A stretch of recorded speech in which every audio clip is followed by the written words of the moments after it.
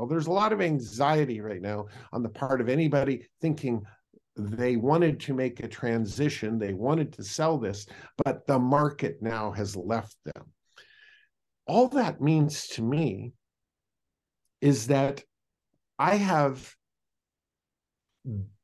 a greater listening audience than I may have had a year ago. And of course, they're hearing this messaging through not only the media, but if they do meet with a broker, the broker sort of says, well, now at this time, as you know, the market shifted and and all this doom and gloom. And so now they're confirmed. Like even the experts say, be real, be realistic, this may take a while to sell, blah, blah, blah. Well, the bottom line is that when that momentum exists and you accompany that momentum with A, knowing what you want, and B, a toolbox of proposals, a toolbox of how you can go about buying this in a way that might be different than how most people go about it. Well, this is a nice little combination in favor of the buyer that is equipped in that way. All that's to say is that for people who know what I know, these are the best of times. This is the time that you should be so on point and focused and digging in to be a buyer of real property. It's not even funny because your audience is listening. Welcome to the Cedar and Porch Real Estate Investment Podcast. I'm the host, Shona Lepis. Follow along as we unpack and demystify real estate investment strategies through expert interviews and personal experience. From how to find off-market deals to creative financing to long-term and mid-term rentals. Our goal is to educate and inspire others to gain financial freedom and generational wealth through real estate investing. Welcome. Today, I have the honor to chat with Greg Pinneo. He's a legend. He's an epic entrepreneur and mentor to many successful investors. I've done a lot of training and courses, and his Power Player Seminar is pretty much the PhD of investing. If you have the chance to check out one of his events, don't miss the chance. It's really a game changer. So a little about Greg. He's a family man married to Shauna, has 7 great kids, and is blessed with many great friends and students. He loves all things family, the outdoors, and aviation. Greg has been an entrepreneur for over 46 years, really impressive. He's only ever done his own thing every day since he was 18. Greg started teaching acquisition, finance, negotiation, and the philosophy of success at Seattle Pacific University at a very young age. This was his entree that opened the door to many opportunities to teach and speak all over the world. His goal has always been disruption that leads to positive change and impact. He believes in living a deliberate life of purpose and passion. So Greg, I'm really honored to have you. I just love to learn a little bit more about your background and, kind of how you got started in this crazy industry. First of all, Shona, this is a comfortable forum because I'm going to forget that anybody else might be watching this. So it's just you and I, and for an extreme introvert, that's about as big as I like it getting. So thank you for letting me talk with you today. The complete serendipitous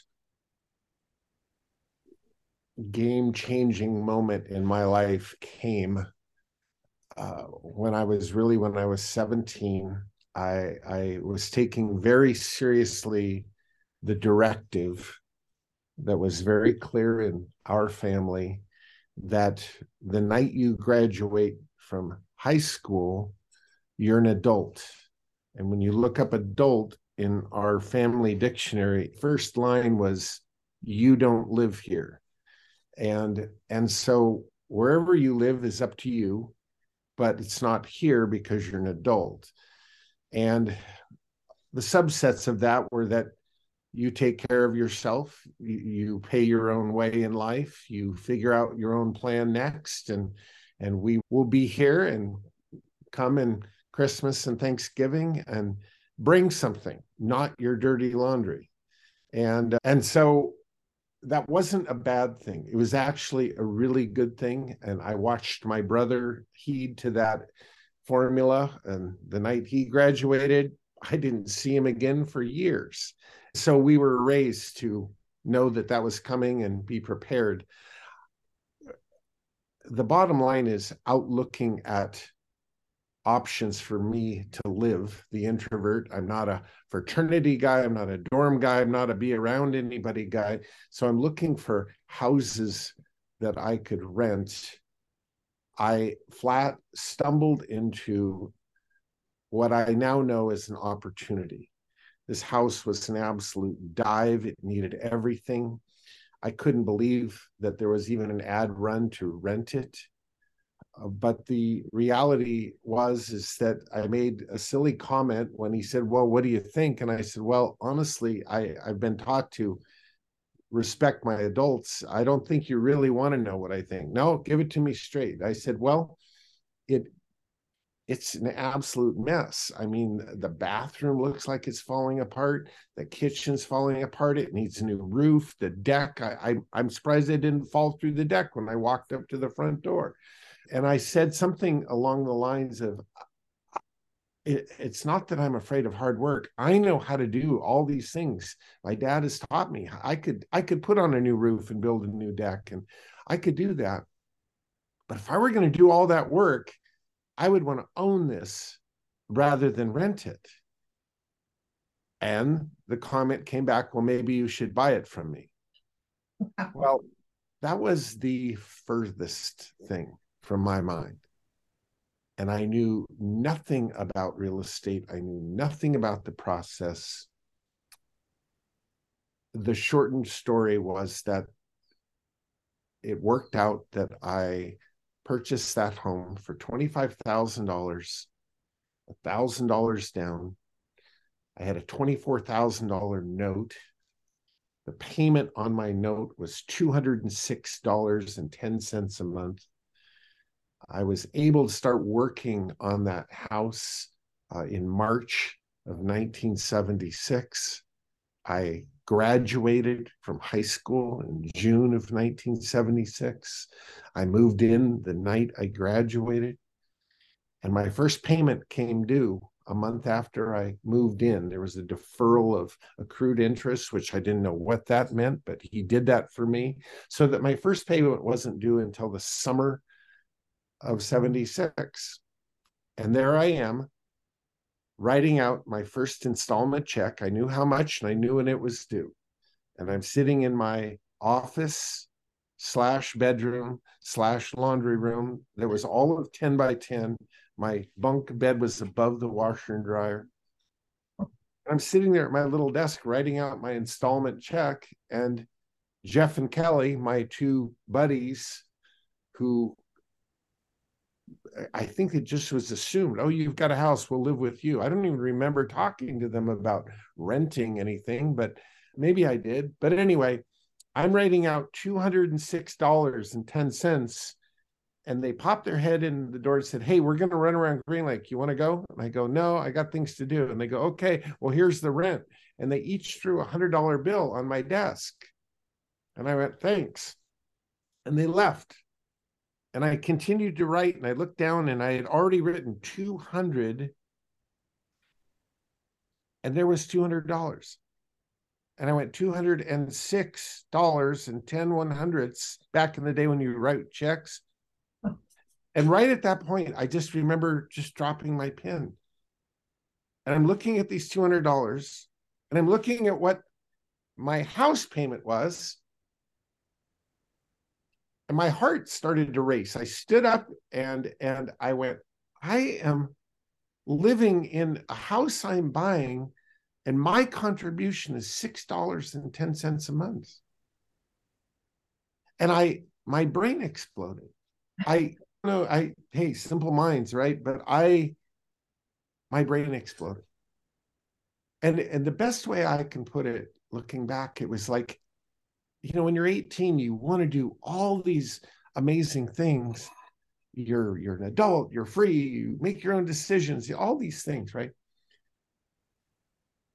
But like every 18-year-old, I didn't know how to do all those things. I didn't know how he's going to pay for all this and that. I didn't know. And there was this sense that in that moment, I knew all I had to do was buy more houses and find more Jeff and Kellys to pay for them. And somehow there was this instinct that it would all work out. And I became obsessed.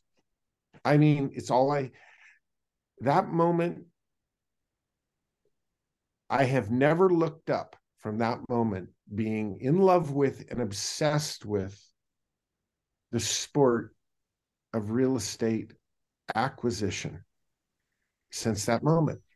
And you know, for someone who has a relatively short attention span, to have full focus on something that, like, literally right now is just short of 47 years I've been doing this. I kind of can't believe it. Like, how does anything kept my attention that nothing has? This has. And so for that, I feel incredibly blessed. Okay, so there's the start. And I started buying houses, and I started finding Jeff and Kelly's to pay for them. And I just became immersed in all of what this sport has to offer. And as you know, Shona, the umbrella of real estate entrepreneurship is just an enormous umbrella. It's everything from a mobile home park to a high rise in Dubai. Everything is real estate when you really look at it. And of course, real estate is construction. And so you learn one to help with the other. And then of course the details and the negotiation and the financing and oh my God, I mean, there's so much to know. It's kept my full attention for all these years, and I hope it will, and I'm certain it will, until I drop dead. So there you go. That's how it started. I love that. I mean, that's such a pivotal moment. And it's like the original house hacking. Right now it's house hacking. Back then it was a roommate, right? But that's really that was it. Yeah. It's yeah, the more I learn, I think I know everything, and then I come across new things and I realize I have so much more to learn. And I think that's why this is such a great sport, as you say, right? It's a great sport. Yeah. Yeah. So that's super cool to hear. I mean, I have to kind of ask a little bit, clearly you're a family man. Are you that kind of, and I'm, raising kids too. That's a really unusual kind of philosophy. I mean, I think we coddle our kids a little bit, maybe too much these days. Are you parlaying that same philosophy onto your kids? Or I know you've got grown kids. I just have to ask. Yeah. And that's a very, very big discussion, because I'm not certain, for every kid in every situation that's the right way to handle things. Thank God for Miss Shauna, because she's the CEO of kids. I have two older kids before I met Shauna, and but I can tell you that the philosophy runs deep, that there is no free lunch. Entitlement is the largest hot button in my world. If I even sense or detect a shred of I'm owed this for anything, that will get my full attention, and it will be a sit down to have a discussion immediately. I believe, and this is off real estate topic, but I believe it's the parents' job to ready children to be able to go out there and fox for themselves, to have the skills and abilities to first and foremost handle themselves, and then step into the responsibility of helping and and leading others to handle themselves. I hear statistics these days of how long kids live with their parents, and I can't even get my head around it. I don't get it. I was so wanting and looking forward to trying out this do it by myself thing that I was chomping at the bit for that night to be on my own, in my own place, doing my own thing. Shauna and I have 5 kids. Our oldest, Everest, well, it started with she got many scholarship offers for her academic abilities. She chose a private university in Washington, Whitworth University. That's academic scholarship paid for half of her college. And then she has had 3 jobs through college to graduate in 3 years. And she has 0 debt at a school that's $60,000 a year. So when I hear, well, kids just can't do it without help these days, I go, well, that's wrong. She worked her ass off in high school to get an academic scholarship and actually have a year of college credits before she even graduated high school. And she graduated with, I didn't know you could do better than a 4.0, but she did. She graduated with an amazing grade point average because she worked her butt off till 2:00 in the morning on her homework and just did an amazing job. And then she's had 3 jobs through college. So she's now graduated in 3 years. She still has her jobs that she has worked, and she has 0 debt at 22 years old. So is it possible? It absolutely is possible. But I think it goes way back to the expectations you have of kids to contribute and do their part. And this philosophy, there is no free lunch. You want to bed around here? You want to eat around here? Well, here's the expectation of what you've got to do to carry your weight in this family. And Shauna was born and raised at the military academy at West Point. It's a tight ship around this place. There's no gray area, and there is no slacking off. Nobody's going to just roll out of bed at noon and burp and go eat and go back to bed. That's not going to happen around here. And so this is where I think philosophy, it has to be your own, to how do you approach the world, and taking 100% responsibility for the outcome of your life. That has to be job one. If you're not 100% responsible for your life, then by definition, you're a victim of what's about ready to happen.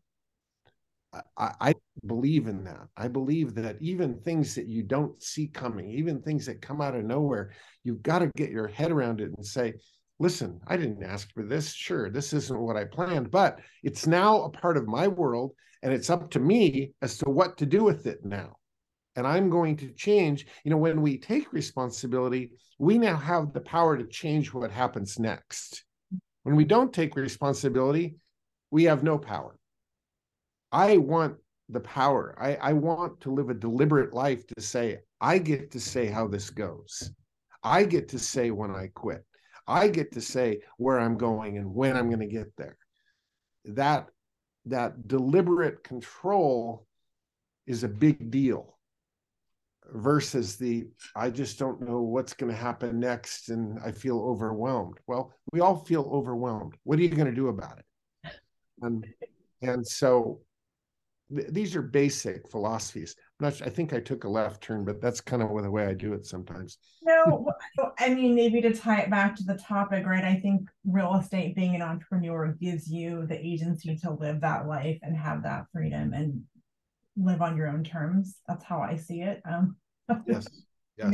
I really firmly believe in that. That's why part of why I'm doing this. I think it can be an intimidating thing to get into, but I feel like there is so much opportunity. And if you put in the work and you take the time and you learn it, like you're saying, and there's opportunity. I believe that. I'm very small now, but I'm very grateful for what I've, built up so far, and given me that freedom a little bit, right?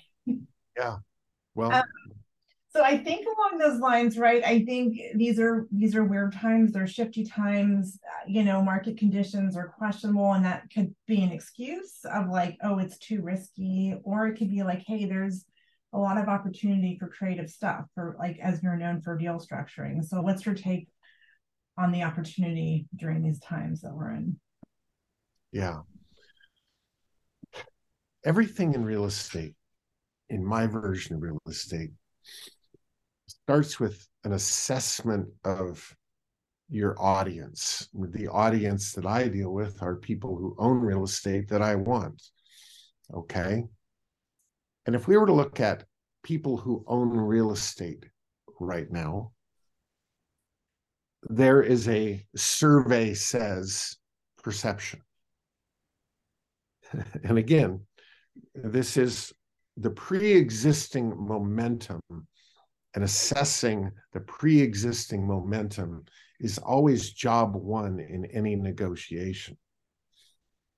And when we assess the pre-existing survey says momentum among people who own real estate right now, if they have an interest of selling that real estate, they would say, survey says, the market has shifted, days on market are increasing, values are falling, interest rates are going up, fewer buyers are in the marketplace, and therefore my expectation as a seller is that things are going to be tougher to sell now than they were a year ago.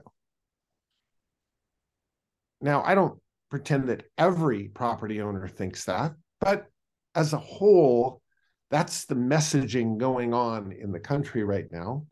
And as people kind of take it all in and listen to the media and this and that and the other thing, they form sort of some expectation, and that expectation either excites them or it creates some anxiety. Well, there's a lot of anxiety right now on the part of anybody thinking they wanted to make a transition, they wanted to sell this, but the market now has left them.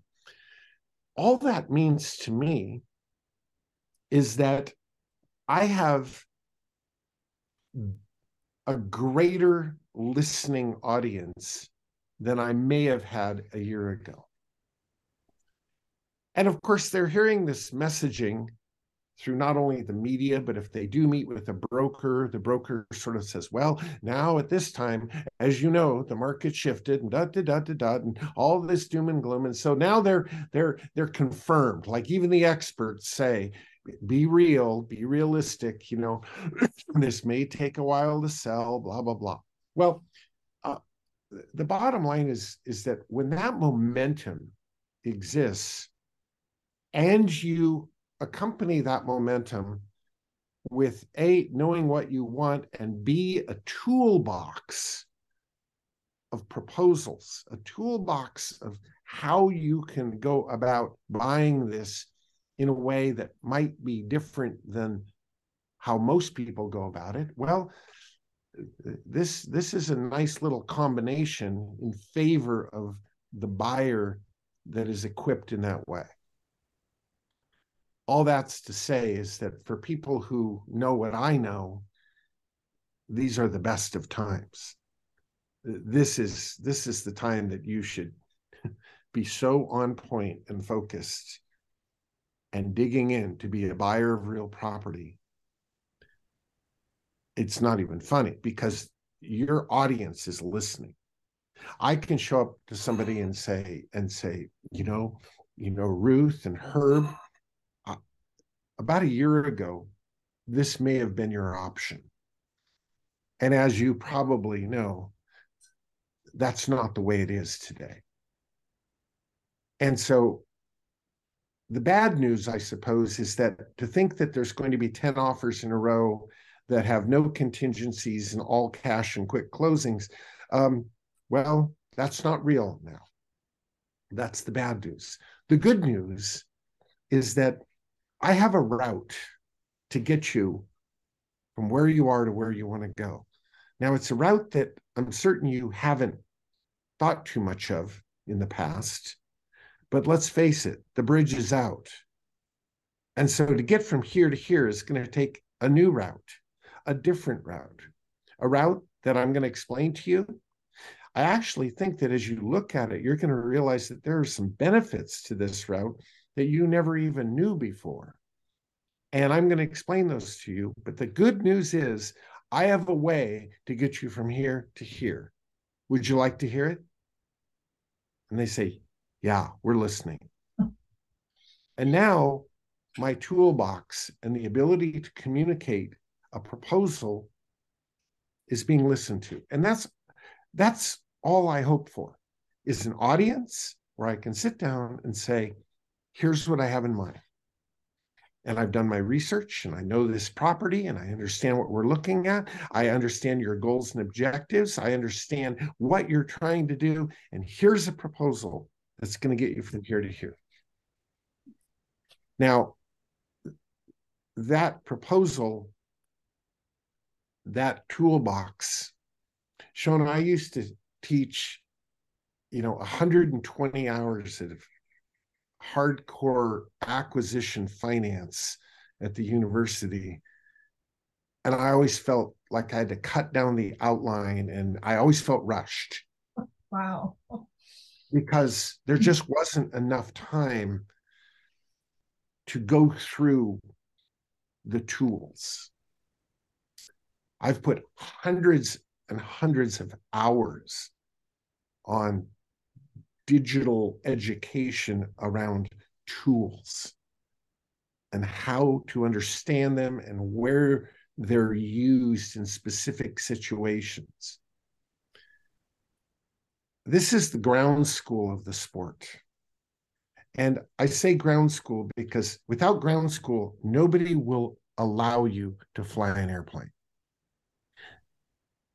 They won't allow you.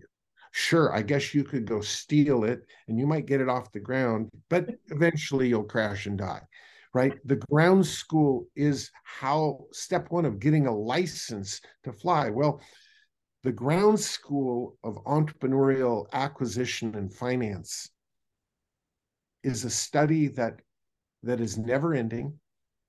It's dynamic, it's growing and changing. I mean, hell, 10 years ago, nobody knew what Airbnb was. It didn't exist, right? And so the dynamic nature of our sport and the tools and the ways you might go about something is ever changing. And this is where great real estate entrepreneurs are a student first and foremost. I'm learning every single day in this sport. So, but as far as this market, I've got a listening audience. Now that I've got a listening audience, I'm going to tell you that there are certain things that I'm avoiding in this market time. And anything buy is a much easier proposition right now because we have a listening audience. Sell, especially an all cash sale, where I'm wanting to sell something for all cash where somebody gets new money and cashes me out, that is a very difficult proposition right now. The things that are selling for all cash are chasing a market down to a number where somebody's willing to write a check or willing to pay high interest rates to get a loan. I don't want to be in that position. It's a non-leveraged position. And therefore, this time, rule one of deal structuring in this time is that hold has to be the plan. Your proposition, your deal structure has to have a hold plan. And if it does have a sell plan to it, that sell plan has to be really well thought out. If it's an all cash sell plan, you better have a price on that thing that will make people just pee themselves, right? Because otherwise it's just going to sit there, right? Or a sell plan that offers really great financing along with the sell plan. In other words, where you may be the beneficiary of a note and you may offer the kind of finance package that draws somebody in to be a buyer of that. But overall, I take sell out of the equation during these times. And I look to control property and buy property that serves me long term. And that's deal structuring. It's reverse engineering with what you're buying a way that you can figure out how to do this, employing the principles of leverage, using very little of your own capital, and create a long-term hold acquisition.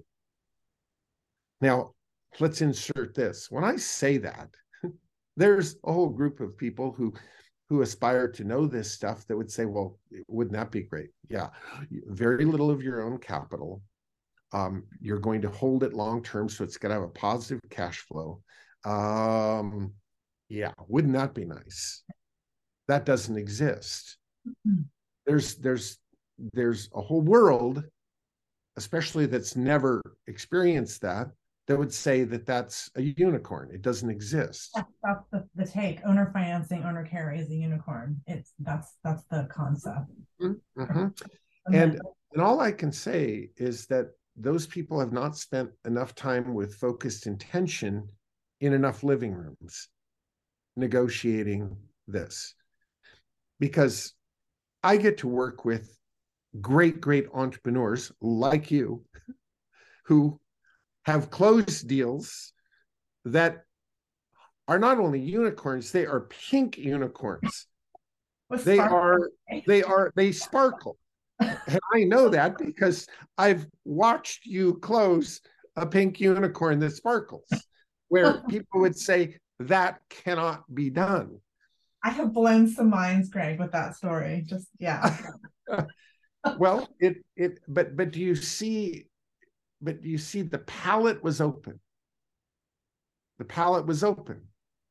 And it's your story to tell, but A, somebody that really was motivated to exit this. B, they owned it free and clear.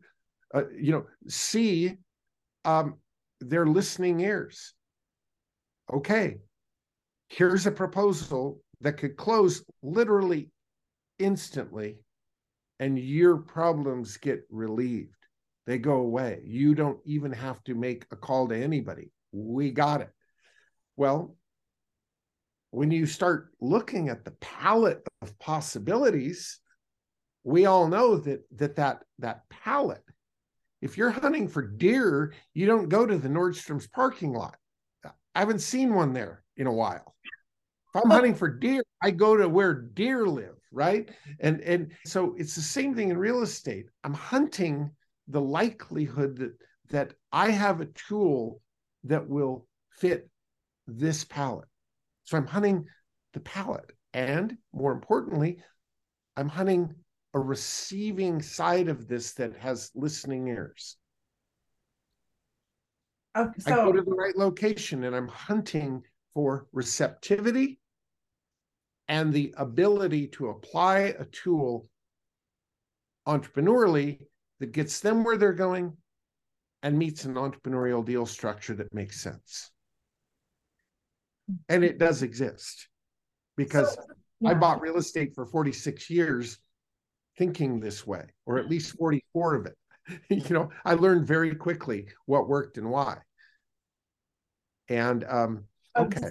To bring this kind of on practical a little bit, there's, finding properties, there's MLS and there's off market. I know what you teach. So how do you find these? Who are we looking for? How are we marketing to them? Just to kind of because I think this is, it's out there, but you need to be strategic and hunting your romantic neighborhood. Well, I'm going to go to what I would consider to be my own definition of an opportunity zone, which is a proven amazing location. Okay, now within that location, I'm going to get sophisticated because I'm in the general location. I'm not going to go outside of great locations, but within that location, there's a lot to know. There's current zoning, which is going to tell you what's allowable currently in this general location and specifically to this property, what's allowable. There's also the comprehensive plan for that area, that says, here's where zoning is today, but here's the 5-year plan, the 10-year plan, the 15-year plan of where the city or county wants the zoning to evolve to. They've already decided it. They already decided that this residential area here, they want to change to a high density multifamily zone 5 years from now.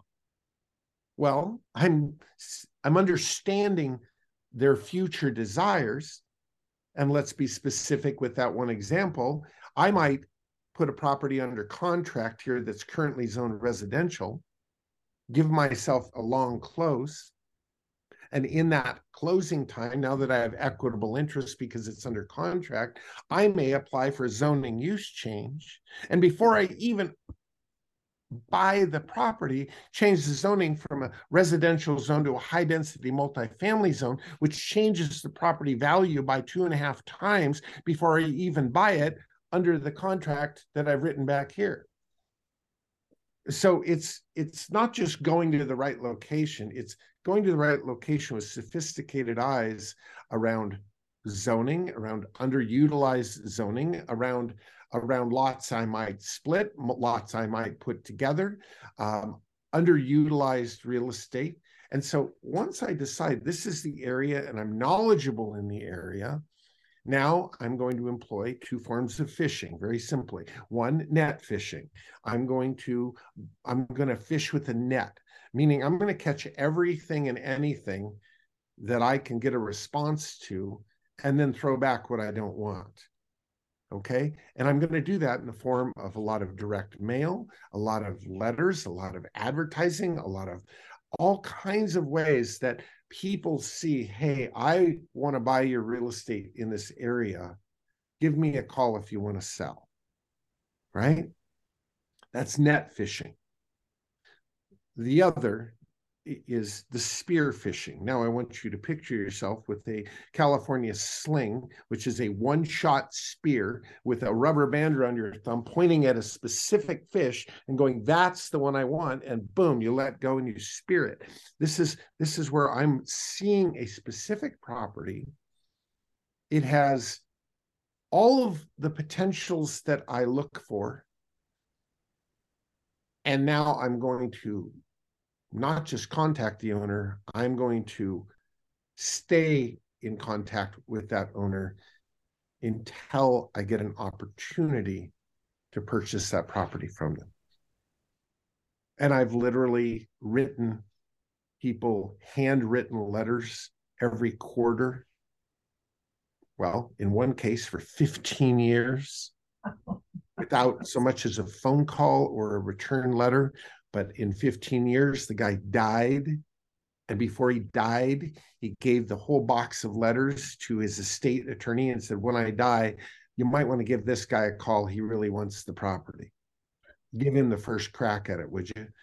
And the attorney called me and gave me the first crack at it. And I bought it. How badly do you want what you want? These are the disciplines of success, is that when you determine this is now on my list, well, stay consistent with it until you get what you're looking for. It's a skill set that doesn't take talent. It doesn't take a giftedness of intelligence. It doesn't take anything other than resolve. I'm going to go after this, and I'm not going to let go until I get what I'm looking for. And to me, that's what's so awesome about this sport, Sean, is that it's an inside job. We get to say how it goes. And people are so, if they don't get what they want in about 3 seconds, they're off to the next thing. I'm not that way. I put something in my crosshairs and I stay with it. I lock on. There is a type of lizard that lives here in the desert. It's an Gila monster, GH. I think some people call it a Gila monster, but I think it's pronounced Gila monster. And it's a lizard about that long, and it's pink and black, and it's very slow and da-da-da. But if it bites you,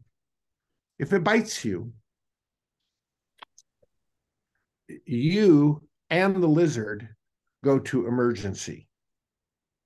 Wow. Because the only way to remove the lizard from you is with a doctor unlocking the jaw of the lizard, because once it's got you, it will not let go. You can't pull it off. It's got you, and it's jaw power. It clamps and locks, and that's it. You have to cut it off of you.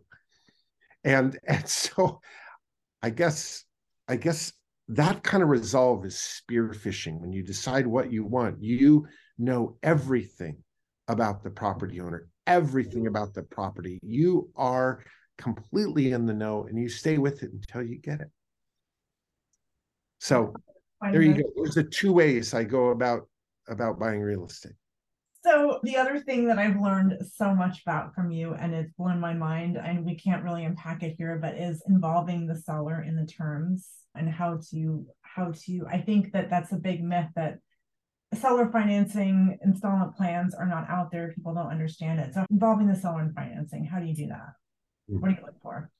Well, let's presume that in most situations, the normal person buying real estate doesn't go to their checking account and say, oh, I've got $400,000 here.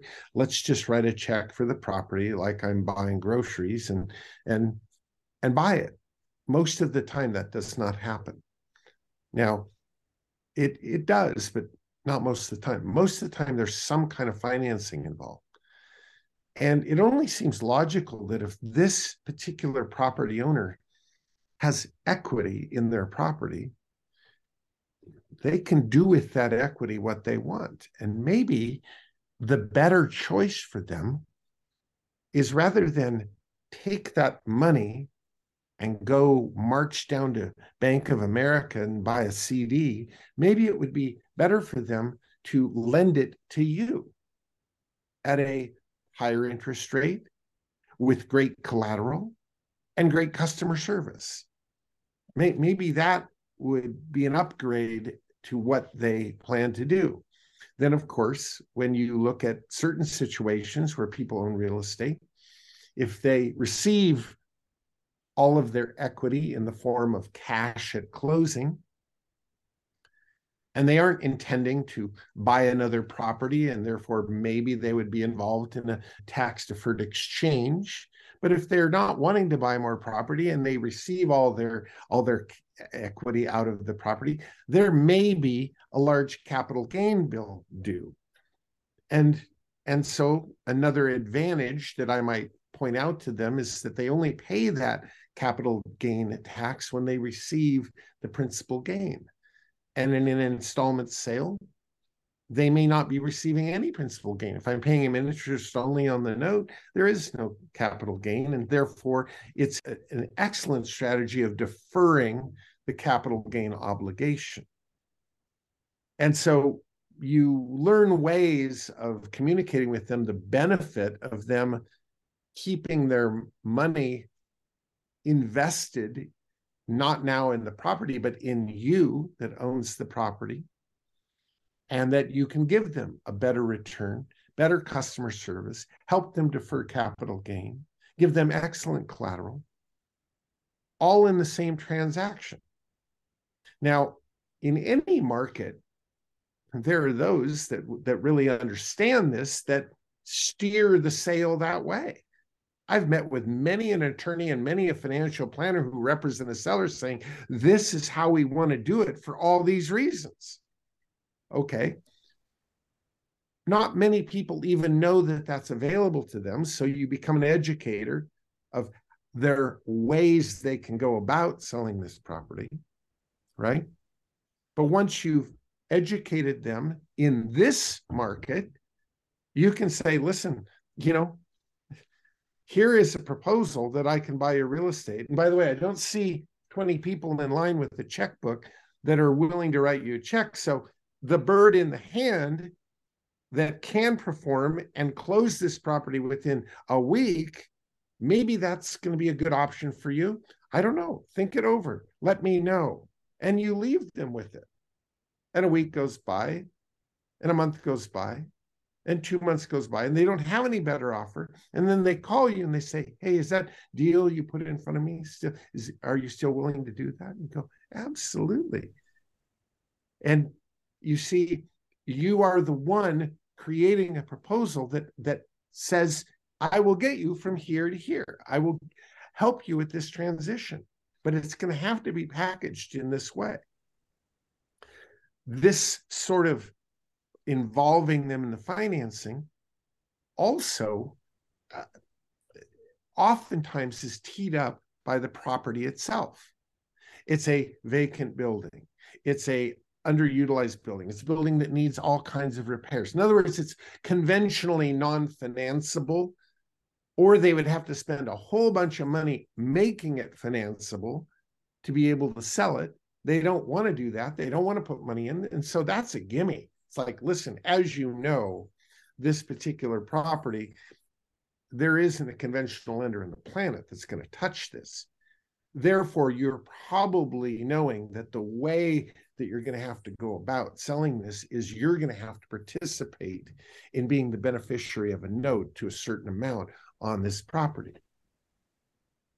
And then, of course, not only are you creating the terms of the note, you're writing the terms of the note, you're having a say-so in all of the various terms of the note, from the interest rate to when interest clock begins ticking, to where the payment is. Is it monthly? Is it quarterly? Is it annually? Does it continue to accrue? To all of the internal workings of how length of term is it? Is there a first right of refusal clause in it? Let's talk collateral. Is it the initial property as collateral? Is it a different property as collateral? Does it have a substitution of security clause?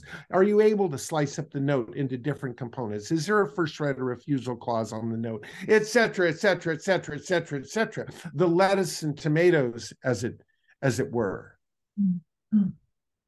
I have to take a diversion and tell you a funny little story. There's several of my students are very, very into commercial, and they're a part of a commercial group.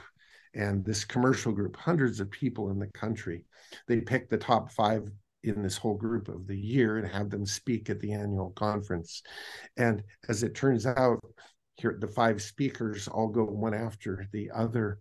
And then they're up there on the panel, and somebody asks a question and says, there seems to be a common thread here among all of you, that you have a language that we've never heard in this group before. You keep referring to things like the lettuce and tomatoes. I mean, have you all read a similar book or this or that? And of course, in this particular group, even saying the name of another teacher is sort of forbidden. But one young gal who didn't really know the rules said, well, that's an obvious question. We've all learned deal structuring from Greg Pinneo. And the lettuce and tomatoes. You don't know what the lettuce and tomatoes are? Well, you need to go learn everything you can from him. But anyway, the top 5 in this group of about 400 people are all power players of mine. And they all understand deal structure. And they all understand the lettuce and tomatoes, which is a vault of negotiable terms that they've gotten very good at weaving into their deals and explaining, that create a value package within the terms that oftentimes the terms of debt are more valuable than the real estate. And I know when I say things like that, I don't want the real estate, I want the debt. People go, what? What do you mean you don't want the real estate? You want the debt? That makes no sense. I go, no, it makes perfect sense if you understand it, because that debt becomes your cost of funds on the backside. How do banks make money? Margin, penalties, et cetera, et cetera. 4 ways. Well, what you're setting yourself up for is the second tier of how you make money. I don't make money on real estate. I make money on money. I make money on the negotiated terms of my debt that allow me to do things that nobody else can do that has normal debt, conventional debt. Bank structured debt allows for none of the things that I do once I negotiate my debt package with all the lettuce and tomatoes. Now, that may have not connected with everybody, which is why 120 hours I always felt rushed talking about finance, because there's a lot to know in that package. But I get to negotiate every bit of the terms, every bit of the collateral agreement, every bit of what I've created. I get a say so in what it says, versus signing your Wells documents is 120 pages of their way or the highway. My documents don't look like that. It's so creative and flexible, and it also, I think the flip for me too was it's a win-win for the seller too. You're crafting a proposal that works for everyone. It's not just, I used to think, oh, I got lucky, I got seller financing. No, actually, you're adding a ton of value. You're really working with them to craft something that is ultimately benefiting everyone. And I think took me a minute, but when that sunk in, I was like, wow. It absolutely is. It absolutely is. I'm educating people every day that own real estate on ways of going about it that are beneficial to them given this situation. It absolutely is a win-win situation.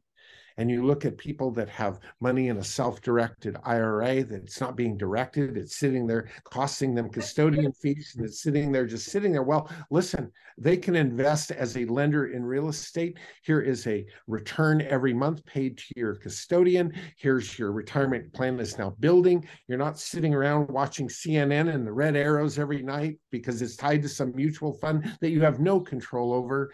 You're giving people control, predictability, deferral of capital gain. You're giving them all kinds of things in a package that they're not getting in a lot of places. At the same time, from an entrepreneurial acquisition standpoint, it allows you to build and build and build and build and build and build and build your portfolio.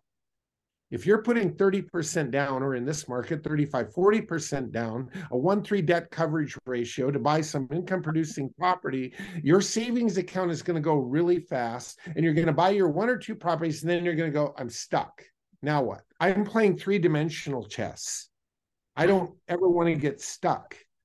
So you have to have terms that allow you to move the game board. That toolbox, it is, yes. So that's the toolbox, yeah. So I think this all makes sense. I think the idea of it, that sometimes getting that slowdowns with the seller, and I'm trying to tie it back to kind of the negotiation, assume nothing, ask questions of proposition can be very uncomfortable. What are you going to do with the money? Just stick it in the bank? I know you're very famous for that. I was so blessed, Shona, that in my freshman year at the University of Washington, I almost by mistake got thrown into a class taught by Dr. Michael Shadow. And Dr. Michael Shadow is the most renowned name in the world in the art form of negotiation. It's his PhDs, it's his life work and training. And he has taught and negotiated on behalf of the most famous people in the world, presidents, chancellors of countries. He's an amazing instructor. And I knew it the minute I met him. I took every class he taught 3 or 4 times. I did 2 years of extra work at the university, working solely with him, creating an expertise in the art form of negotiation. There's a lot to know about that art form. And this is the great challenge of the real estate entrepreneur, is that your left brain has to be developed to a high degree in the world of numbers and finance, and engineering, and all of the technical aspects of this business. But without a right brain that understands communication and the art form of communication and the art form of negotiation, we are left incomplete. We have to create proposals that connect with people. We have to create connectivity. And oftentimes negotiation is about creating small agreements that form a platform, subconscious platform to asking bigger questions of proposition. We don't try to get the girl upstairs with the first question. A little hand holding, a little bit of creating other agreements, allowing for bigger agreements to be made on top of smaller agreements.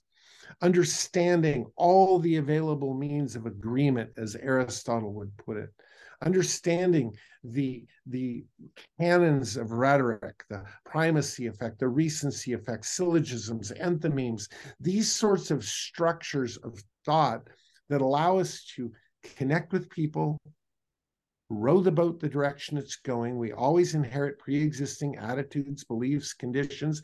We have to accept that. And then we get in the boat with them, with their language, with their inflection, with their tempo, with their belief system, with their attitude. And we take it from there and we start rowing the boat. But we may just pull on one oar, very subtly, slightly, and all of a sudden, you see over time, the boat turns.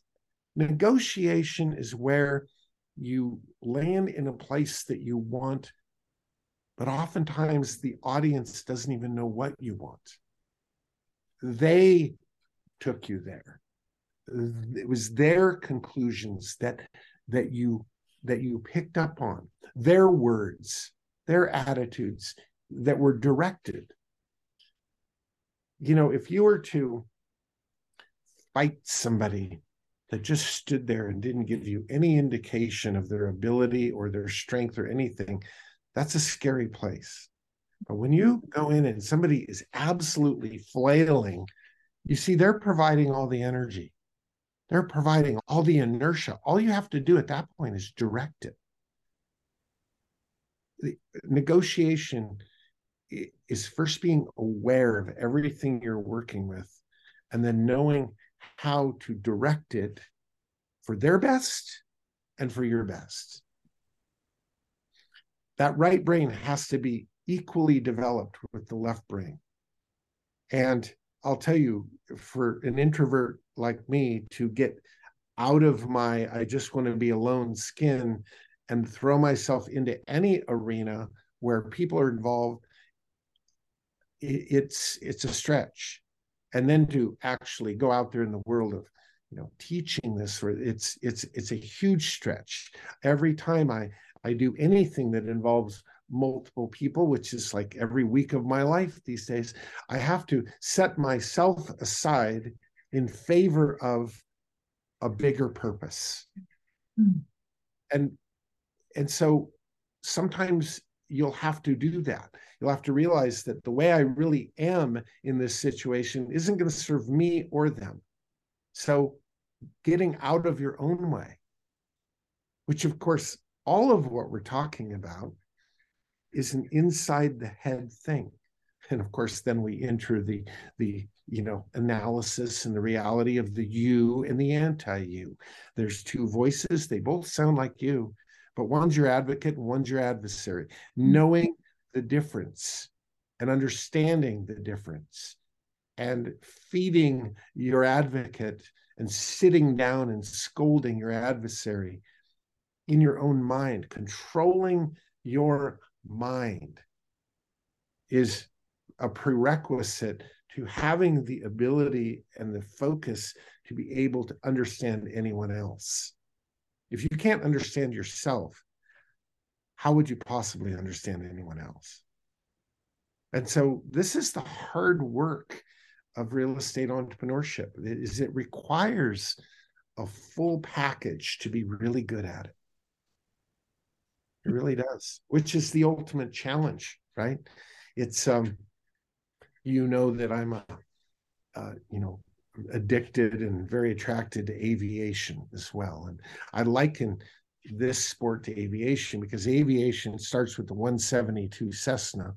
And then, of course, there's the space shuttle. And they're both airplanes. But one requires a much better game. And there's a lot of growth between this one and this one.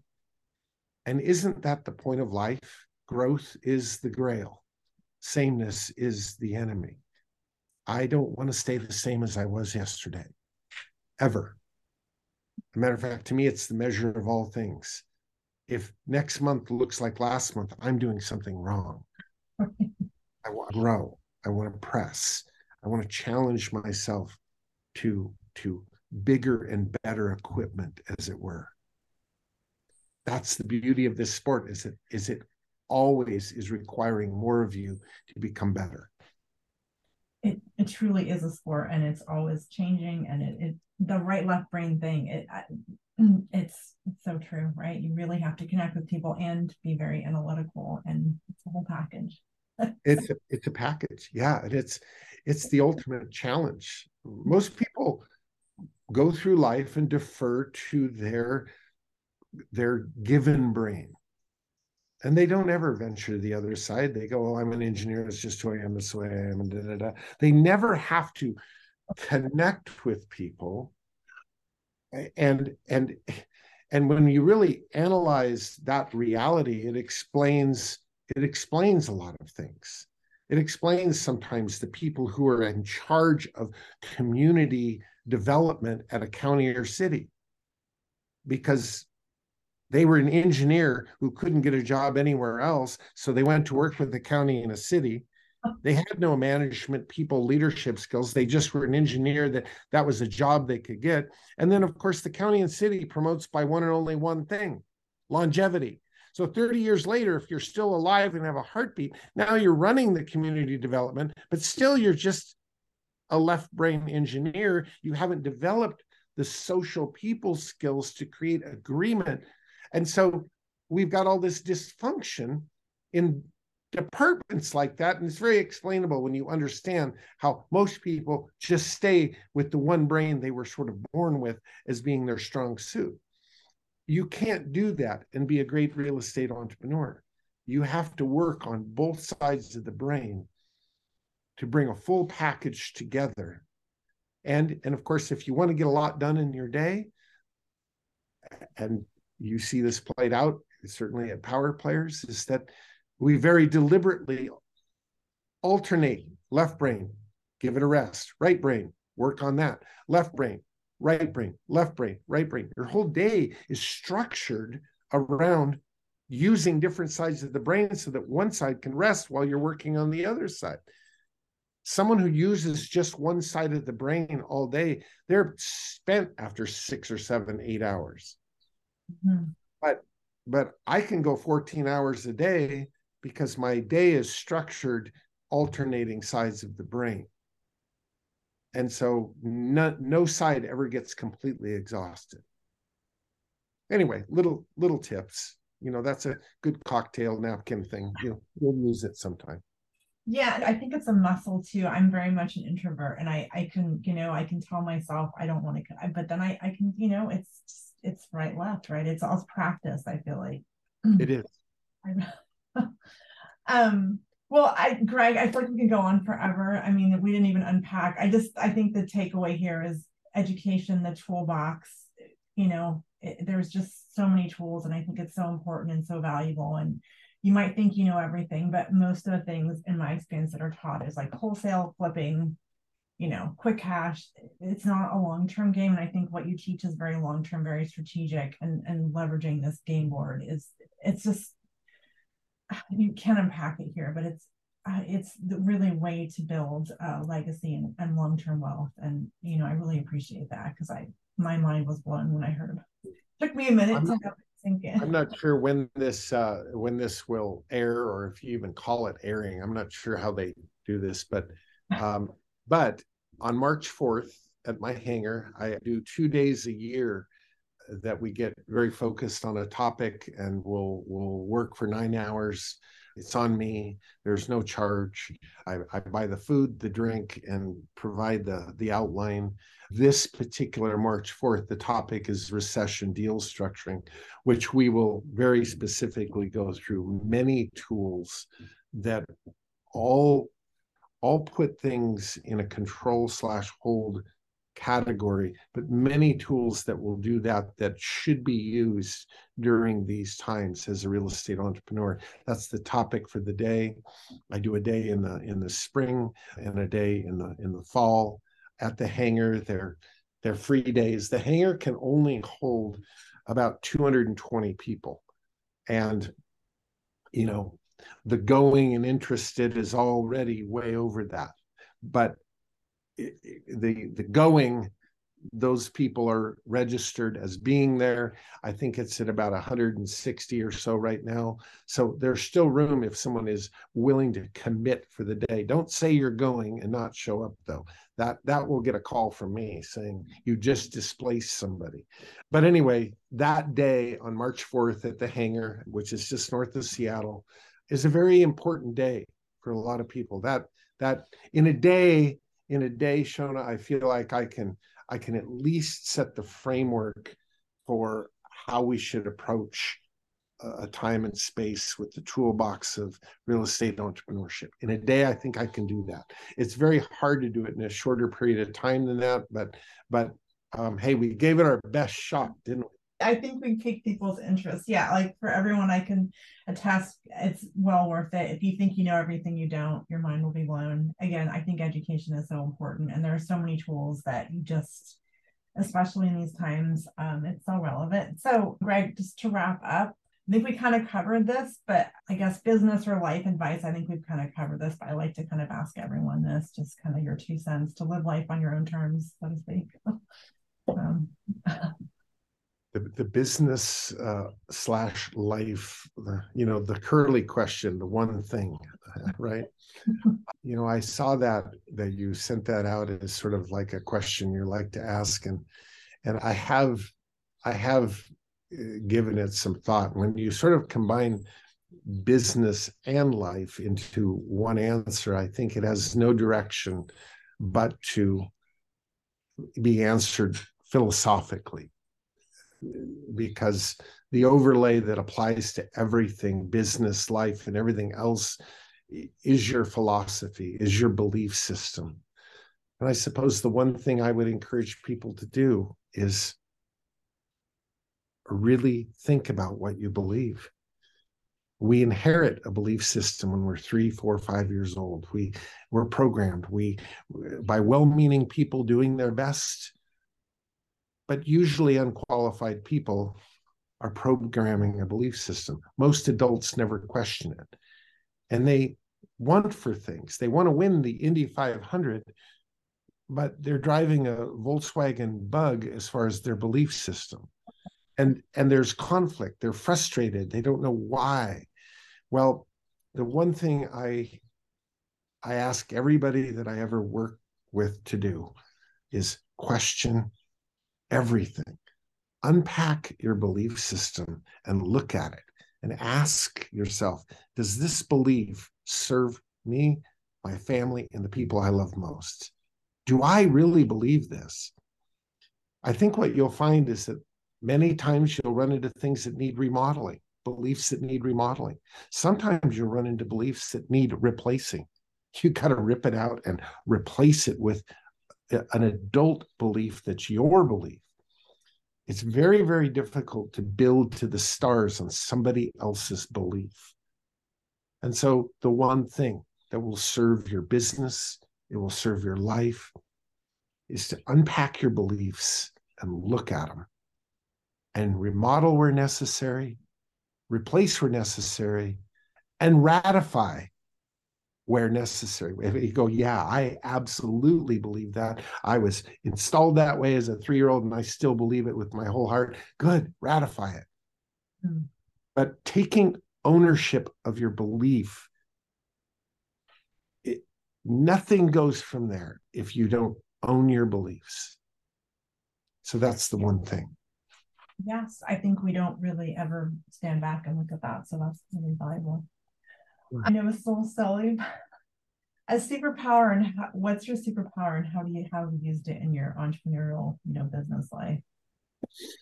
Again, you threw this out in advance, and I've never been asked this question. So I first of all, I think my deferral is that I think of superheroes, superpower, And all of that sounds like some giftedness that you were handed. And I don't believe I was handed any giftedness at all. I'm painfully normal in most every measurable category.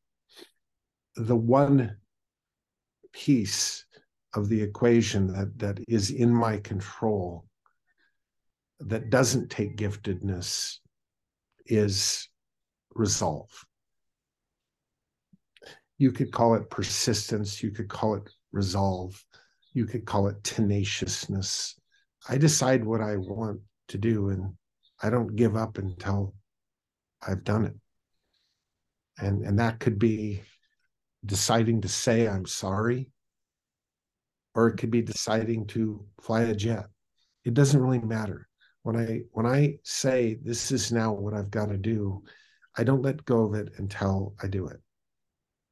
And I think living a deliberate life is identifying with very crisp clarity what it is that you want your life to do and be, and then reverse engineering a game plan to make sure it happens. And that's how my mind thinks. My skill set is tenacity. And so, I know that once I set it in my sights, well, it's going to happen. I don't let go of it until it does. And so I finish things. I get locked on. It may take me a long time. The last house I built for my family took me 8 years and 3 months between buying the land and moving in. And there were 20 guys on a job site for 8 years and 3 months. So I decided what we wanted to do, and then you just stay with it until it's done. You figure it out. You keep working it. You keep believing. You keep pressing. And that's an inside job. I played in a golf tournament a week ago. It was a match play tournament. Nobody's going to even understand this, but after 5 holes, I was down 5. I'm losing 5 holes in 5 holes. That's not a good way to start. But I had a little talk with myself and said, this is where you draw on the fact that you came here to win. So you better get your head in gear. And I not only caught back up, I went ahead 2 up with 3 to play. And to me, that's philosophy guides results. That when you accept a result less than what you set your sights for, well, then how do you deal with that inside of you? I know why I came here, and I'm going to give it everything I've got. I think people die with way too much left in the tank. I don't intend to die with anything left in the tank. I know that I've given it everything I have until my last breath. The unforgiving minute. Give it everything you have and stay with it. And I'm blessed to be married to a woman that, for whatever reason, we're coming up on 25 years next month. And she had every opportunity in the world to throw in the towel, but she didn't. And I don't think she will. And I didn't. And to me, I think that's a big component in the success equation. It's just staying with it. And that's a choice. That's my superpower right there.